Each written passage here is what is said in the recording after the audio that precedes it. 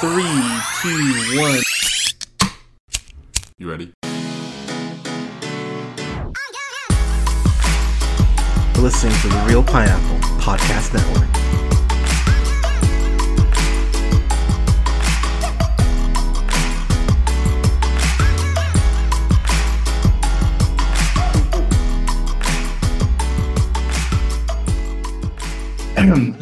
Good evening, ladies and gentlemen, theys and gays. This is the Real Pineapple. This is your humble host, Hunter, here. Thank you so much for listening whenever you're checking this out. I am honored and privileged to have editor, writer, director Jamie Boyle here with me to talk about her latest project, Anonymous Sister. Jamie, thank you so much for making the time. I really appreciate it.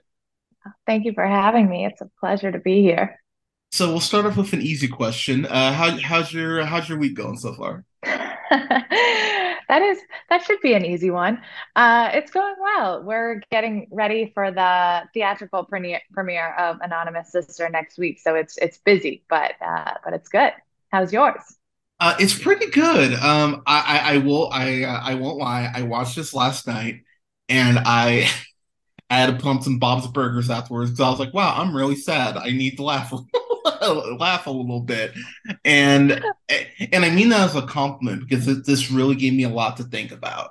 And before I get into Anonymous Sister, I haven't had a chance to see this, but I wanted to talk to you about Jackson because Mm. I think given the state of what certain people, wink wink, are doing in terms of abortion care, I was really fascinated to read everything that was laid out about Jackson. So how do I want to phrase this?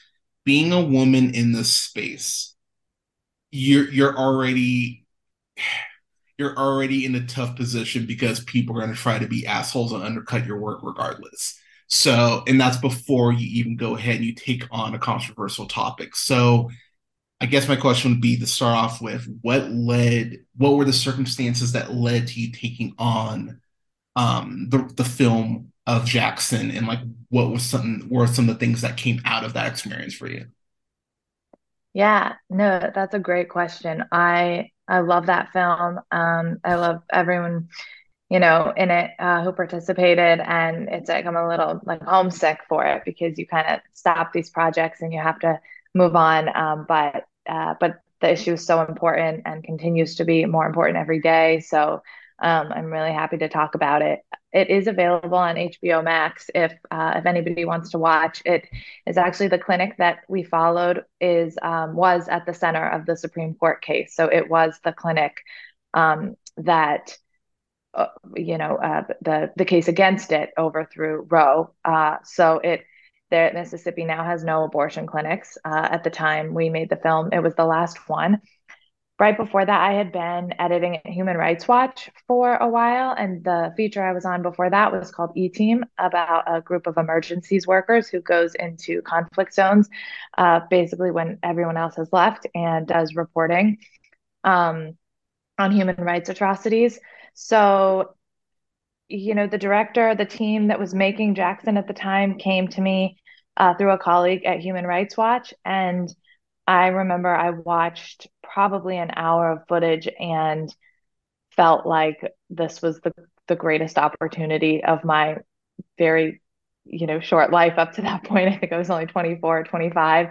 Um, I couldn't really believe that it fell in my lap and that I was being given that opportunity. But I basically spent the next 2.5 years trying not to waste it. And Yeah. what started as what was going to be, I think, 8 months of editing, we ended up splitting from the rest of the team, and it was just the director and I, and we kept filming for a couple years, editing for a couple years. The case in that film ended up being appealed, and a couple other things happened that basically let us know that we needed to keep filming what was going on there. Our main character had another unplanned pregnancy that she wasn't prepared for, and so we made the decision to continue filming, and that was one of those documentaries that it was really hard to know when to stop because it just kept getting more and more enraging and more critical all the time, if that's even possible. Like, right when you think it can't get more critical, it somehow does, and you don't. How do you stop filming? But at the same time, I think when we started to realize we were starting to tell the same story again, and we could kind of, make that point at the end, but then not actually repeat it. That's when we knew, okay, let's stop and release this, because at this time people need to see it. Like, this is, Yeah. people need to actually see what's happening here when these rights are restricted and what that reality looks like, which is kept from so much of the population. It's a very grim reality. And so, yeah, so then releasing it felt like the important part. But that was, yeah, that is definitely one of the things I'm most proudest of in my career, getting to work on that and tell the stories of the women there. When it comes to something like this, and I bring it up because my partner and I have conversations about this all the time, and with my friends and what have you, and it just feels like hopeless is a little strong, but it just kind of feels like you kind of throw your hands up at a point. You're just like what the hell is happening? Like, I think that in this country we've gotten in this very dangerous space of this could never. And so Mm. when I see a documentary like this, I go, actually, this is why documentaries like this exist, because they're very cautious. It's a very cautionary tale of we need to not take these things for granted. How do you go about using your platform as far as being a filmmaker to go ahead and kind of inform those who might be on the fence versus those who might be just kind of disenfranchised and just kind of tired?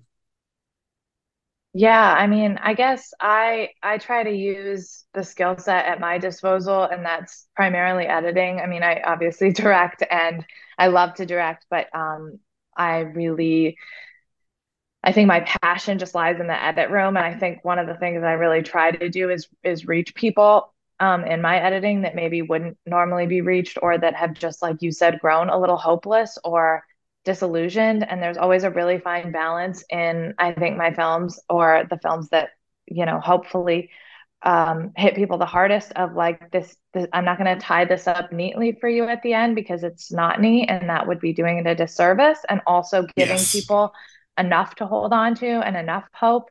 Often I've found that those are in the certain individuals. And, Shannon and Jackson, the director of the clinic, she gives me hope and gives thousands hope every single day.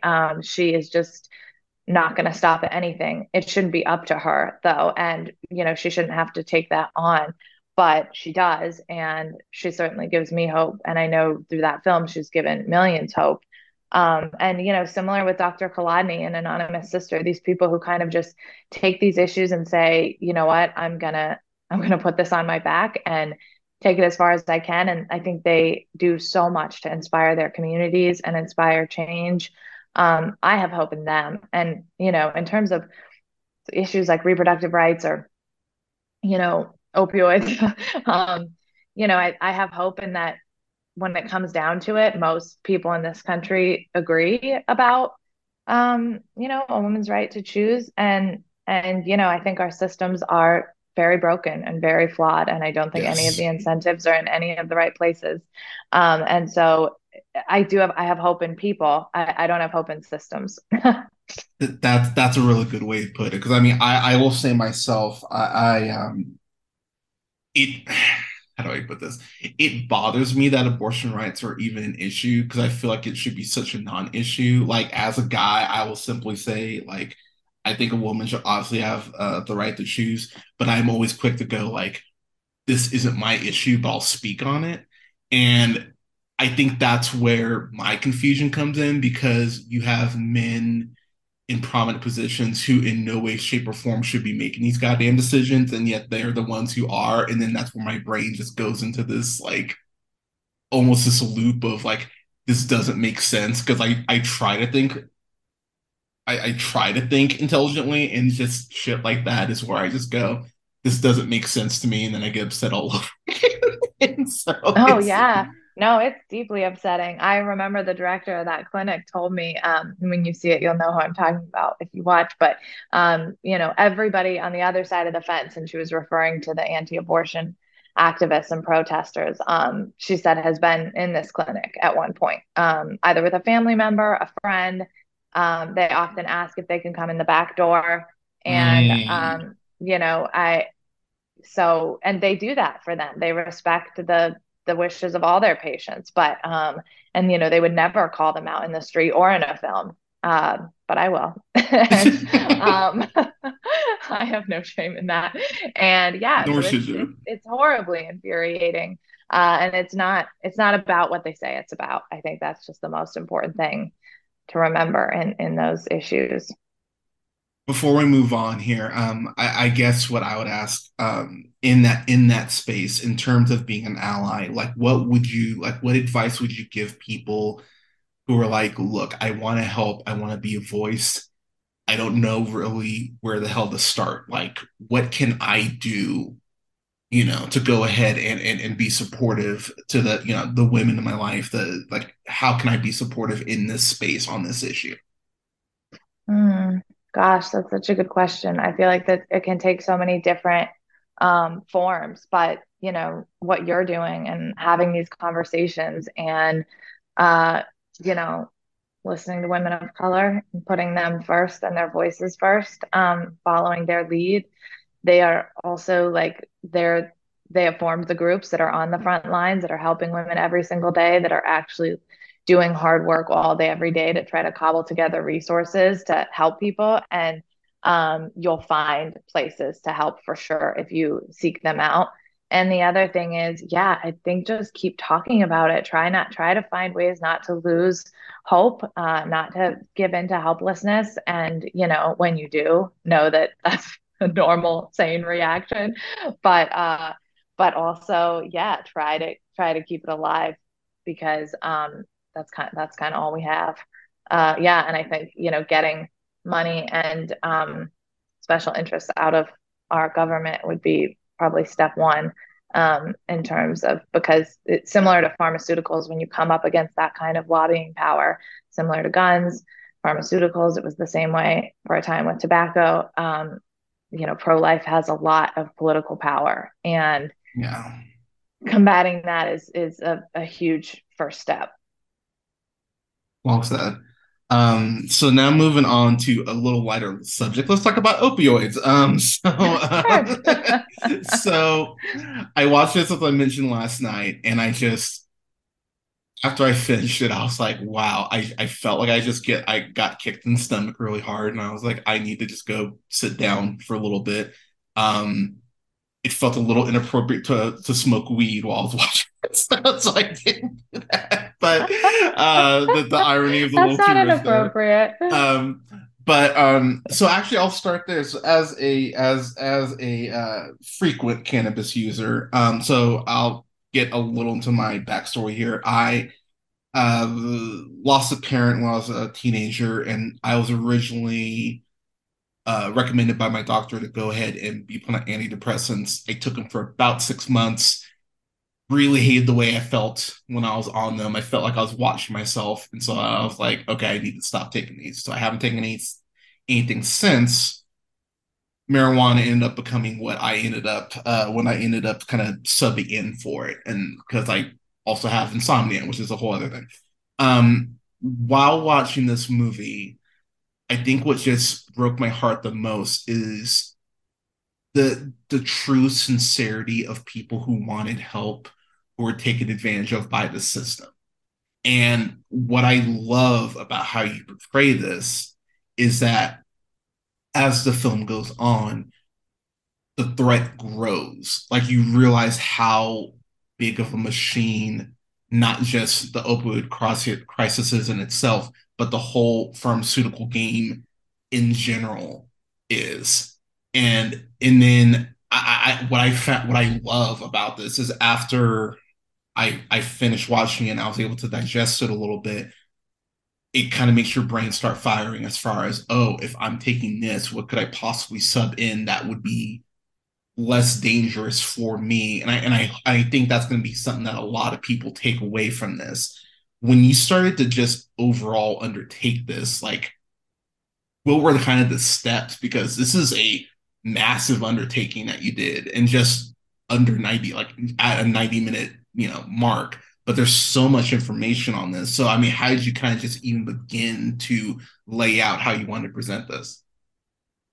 Yeah, that's a great question. It was a massive undertaking, and I think anybody who's covered this subject has found that it's been going on so long now, 30 years, and then the seeds of it were being sown before that, and every turning point is so important. So it was really hard to know how much to include and how much we could leave out. But how I started was basically I came across the work of Dr. Andrew Kolodny, who's a nationally recognized expert in this sphere. He founded an organization called Physicians for Responsible Opioid Prescribing, and he has basically been beating the drum since the early 2000s.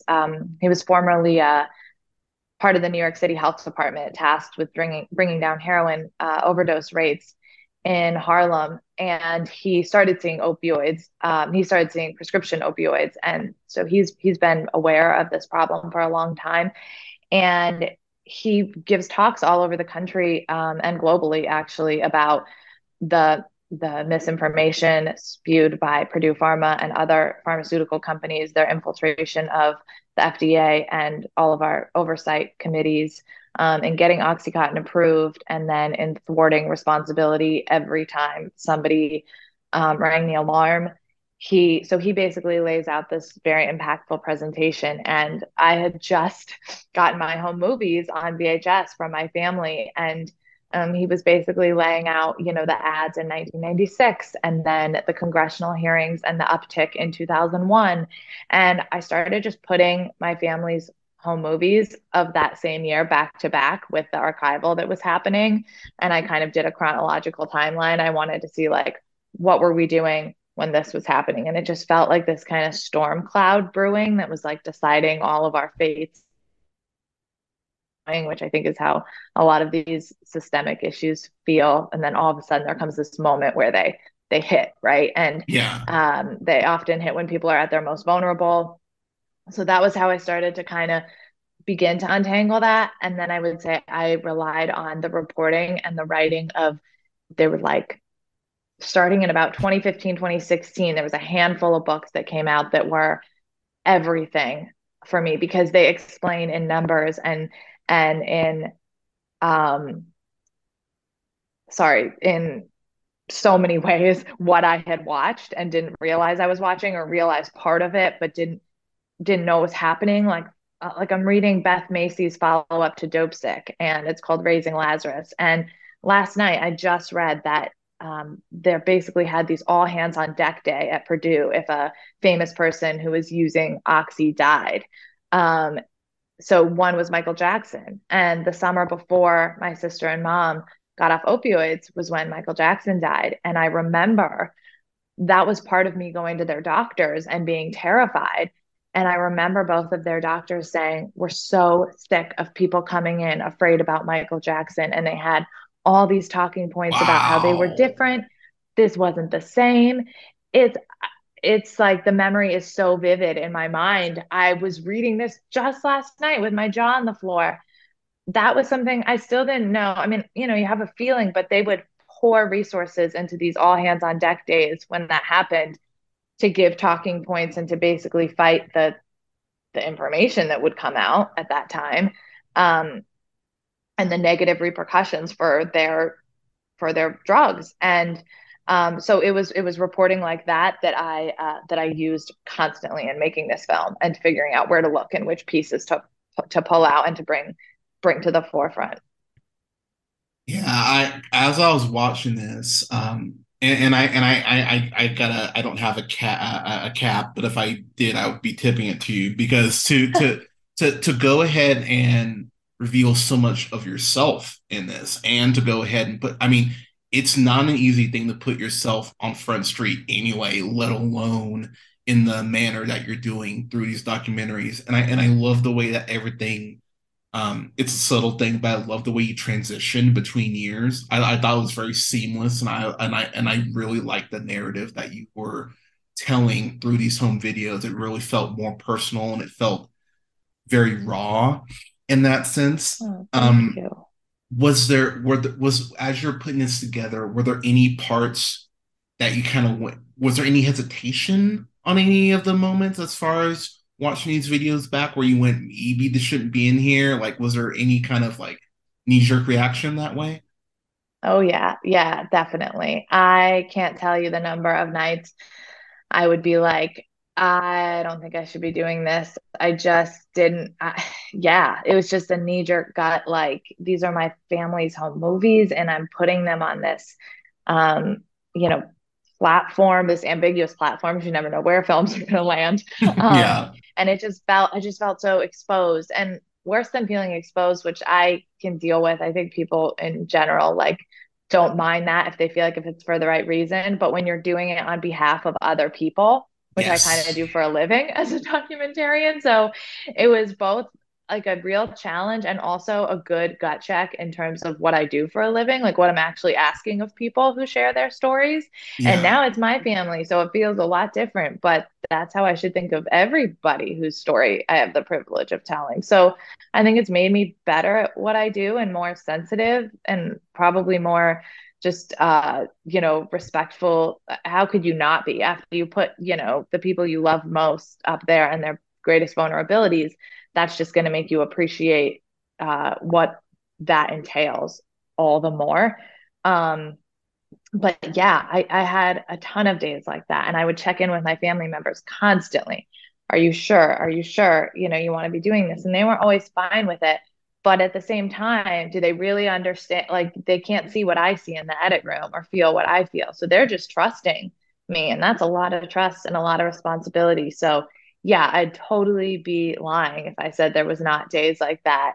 Um, and at the end of the day, I just had to move forward. And I think all of us really feel like, I mean, maybe it's a bit of survivor's guilt, but just, we are all still here. And we don't hide that in the film, so I'm not giving anything away. But when so many aren't, and also there's so many people who aren't at a place where they could tell their story, or they'd have this opportunity, or this privilege, or the resources, or the access to information. So it was like all of those things together just felt like, I think for all of us, and I kept checking in with them, like, this is something we can do and we want to do and we can offer. And it was also just, for a lot of people who say all the counter narratives that we hear about addiction, and the stigma, and also how how it was funded and propagated by big pharma. Two members of the same family was such a perfect case study of it was such searing, damning evidence. The way they both became addicted, how it unfolded, how it was through legitimate prescriptions, through their doctors, and how every time they tried to get help, it was, they were fought tooth and nail. So it was just like it, it felt like too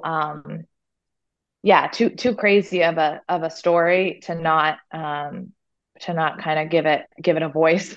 Yeah. Especially when we're looking, we're in the middle of these lawsuits where people are trying to hold them accountable. If all these people who have lost loved ones and who feel so helpless, and it's like, this is something we can do. And it's not, yeah, it's our home movies, but that's okay. It's not, it's not much. It's not our lives. The statistics that you share, and I won't go through all of them. One of the things that flat out made me roll my eyes and go, "Oh, what the?" is when they were saying the pharma was saying that less than 1% of patients become. That's when I actually had to pause the documentary, rewind. I was like, okay, there's no way that that was actually said in public and pushed through, and I'm like, oh my god, they actually said. And to date myself a little bit because old man over here, I remember the whole dare program I went through as a kid and Oh going, yeah. and the whole like, don't do drugs, kids, like, and especially when it came to marijuana being, the lie of it's a gateway drug and it'll lead you to doing all these other things. And as I'm sitting here watching this and going, you won't admit how bad this is and how dangerous this is, and just being flabbergasted is really the word that kept coming to mind as I kept watching this, because the way that Pharma was just kind of look and shrug and go, "Oh, I can't believe people got addicted." It's like, but you like, duh, and having Oh just, yeah. and so I'm watching this, just and my brain is melting. So I felt sympathetic for you, because as you're putting this together, I just can't even imagine how you were just coping with putting this all together while putting, your family out there. I mean, was it hard to, how do I want to phrase this? Was it hard to find that balance? Because I think you come across very objective. I want to make that clear. Which is really hard given the subject matter, because I don't think I could be that objective. I was just really pissed off watching this, but was it kind of a balancing act as far as like telling your family story, but not making them look bad, but being honest about it and still balancing that pharma aspect to this? Oh yeah, absolutely. You hit the nail on the head. I mean, it's rage inducing. Like I would have so many moments where I was just furious. And there was actually a cut where I packed so much information into it that is very damning that actually we had some really great feedback from a couple big festivals and people we really trust that were like, um, yeah, we'll get the information other places. We don't need it all here. I want to hear about the family. And I think I had split the screen time like 50-50, and they were like, no, this should be like 80-20. Like you should use the facts that you absolutely have to underscore what they're going through, what you're all going through, and then get back into their experience.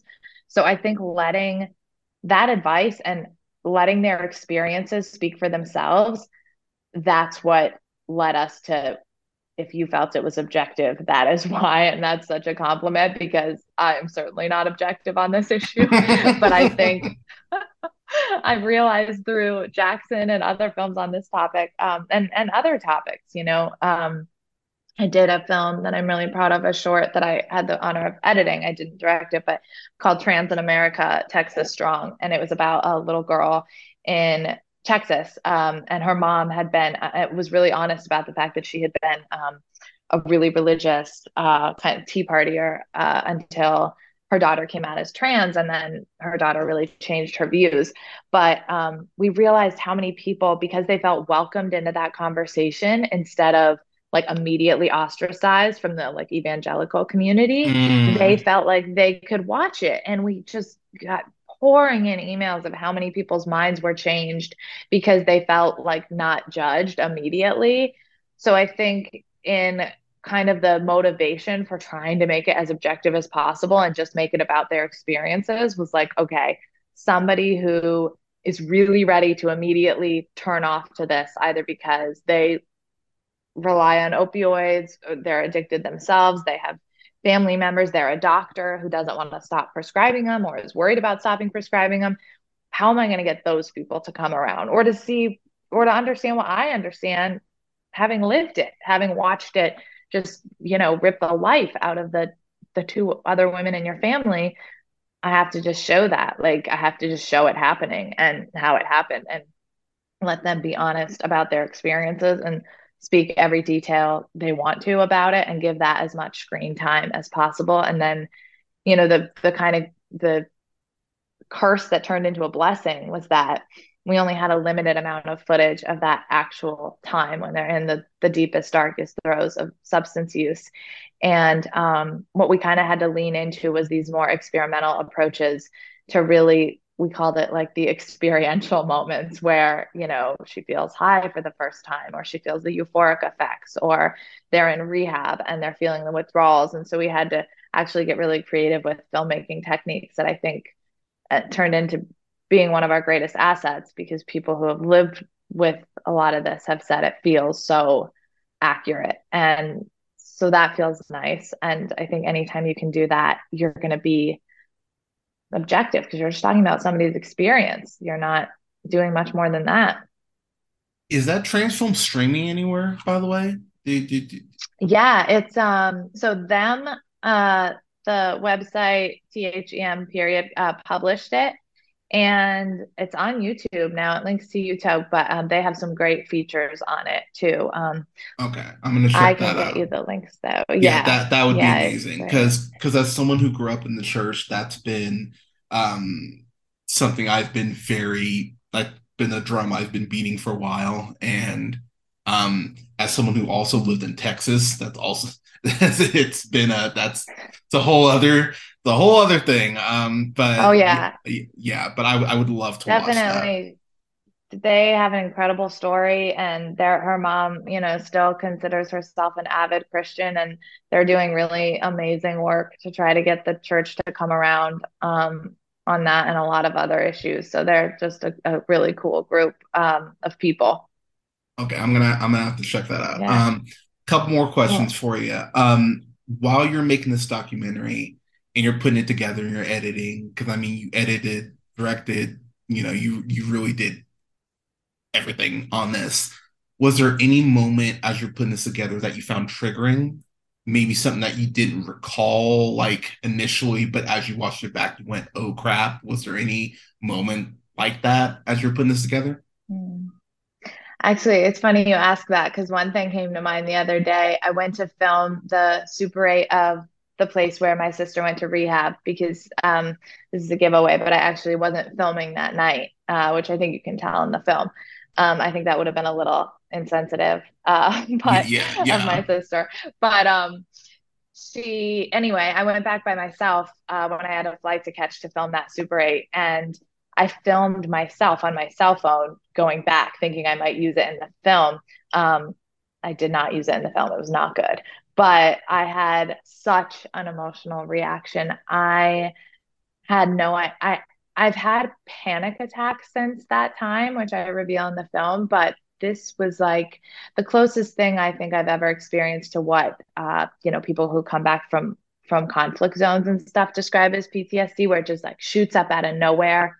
You really Yeah. don't know where it comes from. This all-encompassing emotion, all of a sudden you're sobbing and shaking, and it was like this beautiful blue sky day, and outside Denver and Parker, Colorado. And, I was ready to catch a flight. I felt totally fine going there. And the second I saw the sign, the parking lot, that it was just, I was completely right back in that moment of dropping her off.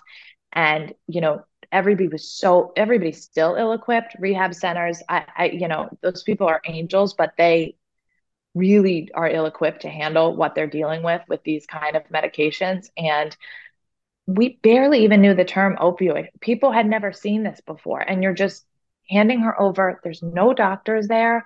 There's, hardly any healthcare. There's really just beds. It's an old school rehab place. And um, there's like, here you go. And you're handing them your loved one and who you're monitoring around the clock just to make sure she wakes up. It's absolutely terrifying. And at the same time, you're so lucky if you even get to that step and privileged. So it's just, but like that you're on such fragile footing. Their life is so fragile at that point that it's one of the most traumatizing experiences I've ever had personally. And then it was also the place where I felt like I saw her again because she walked out those doors about 6 days later, and it feels like somebody getting up and walking out of a grave. Like I hadn't seen her Um, in years. I had said goodbye to her. I had missed her for years, and she was there again.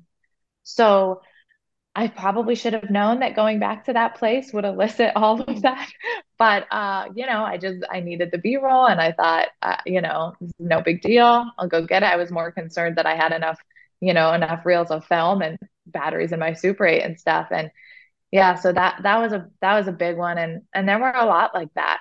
The film, I started filming again because my sister was pregnant with her first child, and that was going to really be the first time she really interacted with the medical community since getting off opioids in a real way. She's really avoided doctors and hospitals. And that was really scary. Her pregnancy was high risk. There was a lot of talk of surgeries and C-sections, and we all knew that, what came after that would be offerings of opioids. And so a lot of times in making this film, I felt thrown back into those places from 15 years prior.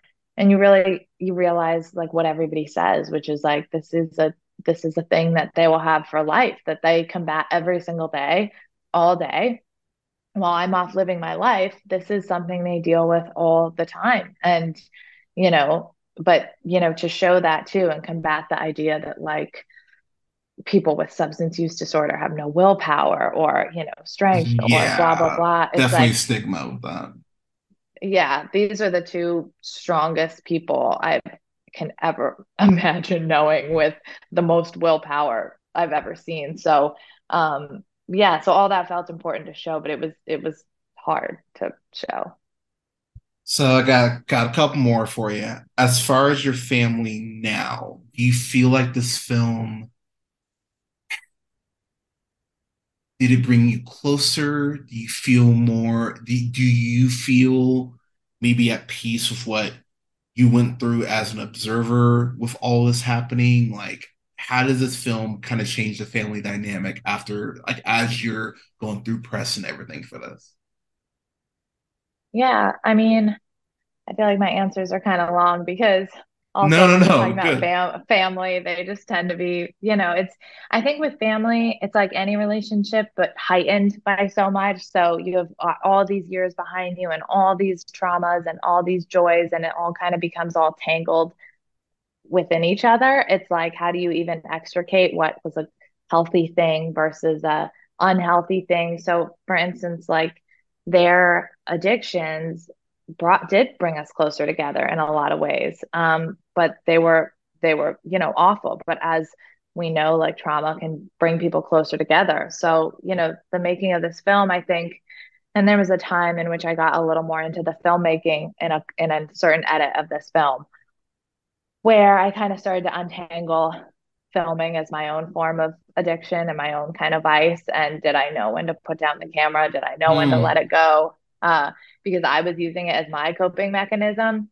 And, for my older sister, I think one thing I didn't realize till after was, you know, she's always kind of just, I'm her little sister. So she dictates things. I'm always kind of annoying her. That's our dynamic. Yeah. I'm like the fly on her shoulder, understanding that when I had a camera in my hand, I had a level of like power over her that she didn't have, even though she's my older sister. That Mm. was the dynamic that I wish I would have understood going in. Like, it doesn't matter what your dynamic was before now.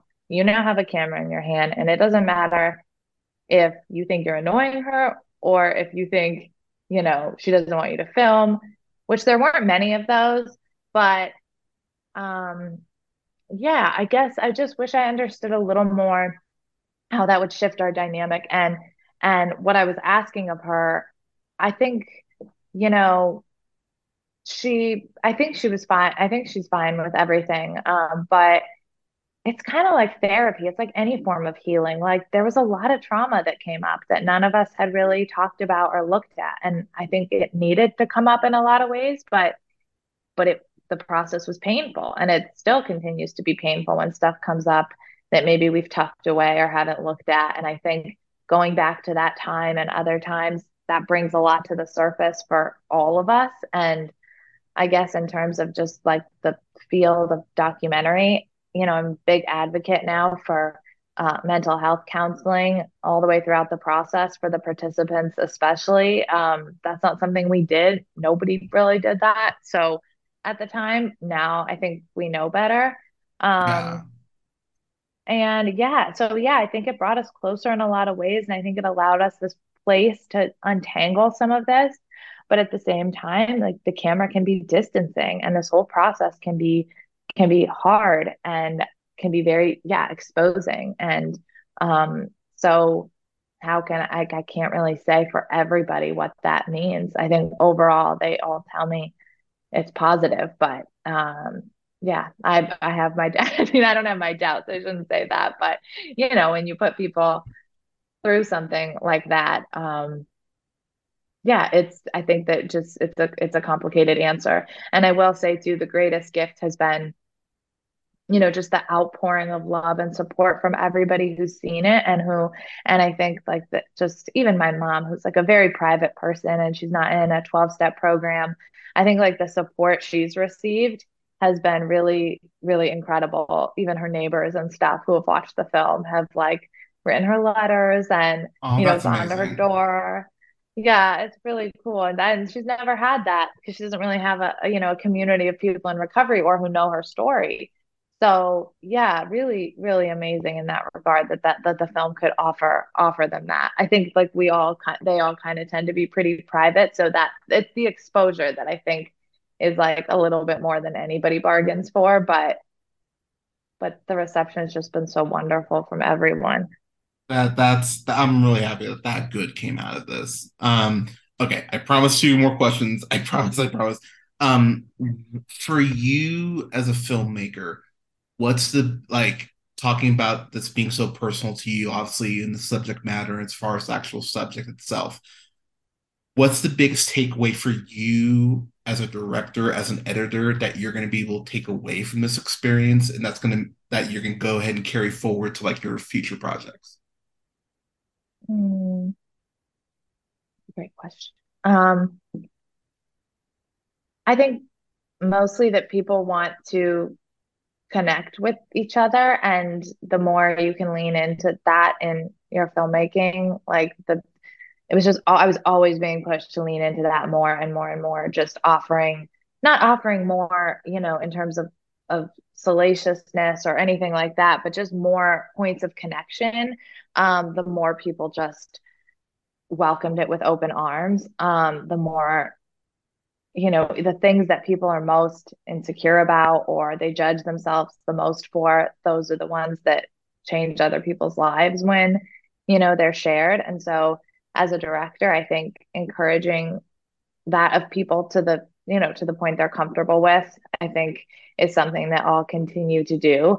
For instance, and I can list the other edits I've done. The people's favorite parts are the ones that sometimes the participant was most nervous about, and it ends up being everybody's, the thing that clicks with everybody or that hooks everybody. So that's a big one. And just leaning into, trusting yourself. There were so many times I was so unsure of myself in the director's chair of my first feature. And yeah, I look back now and I tell other first time directors, like all of those out of the box ideas that you're not sure about, like lean all the way into them, dedicate the resources, do them because they're the things that make your film unique and singular and special. And they like help you helm your own voice and kind of fine tune your own voice, which I'll never really get to the level that I have in my head, but you get closer and closer every time you try, right? So you got to start trying because it's like it's a journey, and you've got to start figuring it out. So all those, and then and take care of your team and your participants like all the way throughout, and even if that means stopping for a year if you have to, you know it's worth it in the long run. Like I encourage young filmmakers all the time now, like take the time it needs because um you know I hear time and time again when people do that, it ends up beneficial for everybody. And, often when we're not taking care of ourselves or our participants is because we're under these, really tight deadlines and, or we're True. sure it has to be at a certain festival. And that is not the way to make these kind of films. It can be really harmful to people. And, this isn't a Hollywood set, which can be harmful enough, but these are real people's lives. So, yeah, I think it needs to be handled quite a bit differently than the quick, cutthroat, fast turnaround pace of other film. All right, and last question for you. For anyone who sees this film, anyone who's lost someone because of this bullshit pyramid scheme, I'll call it what it is. what what is your message? What would your message be to them? Mm. Um, I mean, it's really hard to say for people who have lost someone because I can't imagine. I mean, that was part of making this film. Like, I wouldn't have been able to make it had I lost either of them. I don't even know what kind of state I'd be in, or if I'd be here. So I have so much sympathy for. those individuals, and there's so many of them. Um, the advice I've heard from people who have lost loved ones, and I take my cues from there, is like talk about it, because so many more people around you are going through it than you realize. You could be working across from somebody, which was my experience recently, who has lost their sibling and or parent or child. You never know. And I think when you open it, it's very hard to open that up. But you're combating the stigma associated with it every single time you talk about it with people. Yeah. Um, you're making it real, and chances are they or someone they know very well has gone through something similar, and there's so much support in knowing somebody else, just in knowing somebody else is going through what you're going through or what you've gone through. That can be life saving. The second I went into an Al-Anon meeting, it was like 3 weeks before um my sister went to rehab, and I was really, really hopeless and helpless. And while they were still teaching a lot of things that I think are really harmful, and we've gotten past like tough love approaches and, Yeah. um, you know, kicking kids out of the home, which, just to the benefit of, to give people the benefit of the doubt, we just didn't know any better. People are grasping. They will do anything that works. They just want it to work. So we thought that's what would work. So, no, no judgment there, but just realizing that people were going through what I was going through with my sister and my mom was like, I could get through the week. Like I could do it. And that it can just save people. So the support is out there and the camaraderie is out there. Just seek it out. And now there's a lot of information out there. So that's, and I know a lot of people who are using, the death of their loved one to try to, you know, remedy a lot of these harms that this issue has caused. And if that's you, like I'm so grateful to you. And if it's not you yet, or it's not you at all, like that's okay too. The support's still out there, and it takes every form. So yeah, just reach out. That's the silver lining of social media and all the things that are gonna be the downfall of democracy. You Don't can find people. yeah. You can find your people at least. Jamie, thank you so much for making this time to talk to me. I really appreciate it. Before I let you get out of here, can you please share where people can find the film? If people can find you on social media, all that fun stuff. Yeah, I should have been ready with my social media accounts, but the film website is anonymoussister.com. It has all our social handles on there, so you can find us on Facebook, Instagram, Twitter. We also partner with really amazing organizations, and we're constantly promoting their work, both national and local. So we're trying to really get together a hub of local resources for people across the country. The film will be opening at IFC Center in New York, June 2nd, and it's running through the 8th. We have a ton of special panels and resource handouts and Narcan training planned and all kinds of things. So please come out. It will be at Lomley Monica in LA, June 16th through the 22nd, and at the C Film Center in Denver, June 20th. And we're planning more cities now. So if you go to our website, you can see that, and you can find me on social media under various handles that are also on the website. But yeah, I would love for anybody to reach out. I love talking to people about this. I get so much out of it too. And yeah, thank you for having me. This was an awesome conversation, and I really appreciate it. Anytime, Jamie. Again, thank you so much for making the time. I will definitely tag you when I share my review of this.